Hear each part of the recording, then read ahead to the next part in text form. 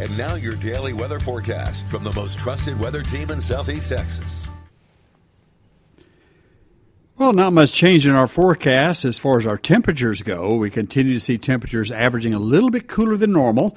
A lot of cloud cover will hold the temperature down for afternoon highs. We should be mainly up into the middle 80s for afternoon temperatures. Lows at night will be down into the lower 70s. The big difference is the chance of rain. That will be on the increase. 40% tomorrow, 70% on Wednesday and Thursday, and could see some locally heavy showers, particularly Wednesday afternoon.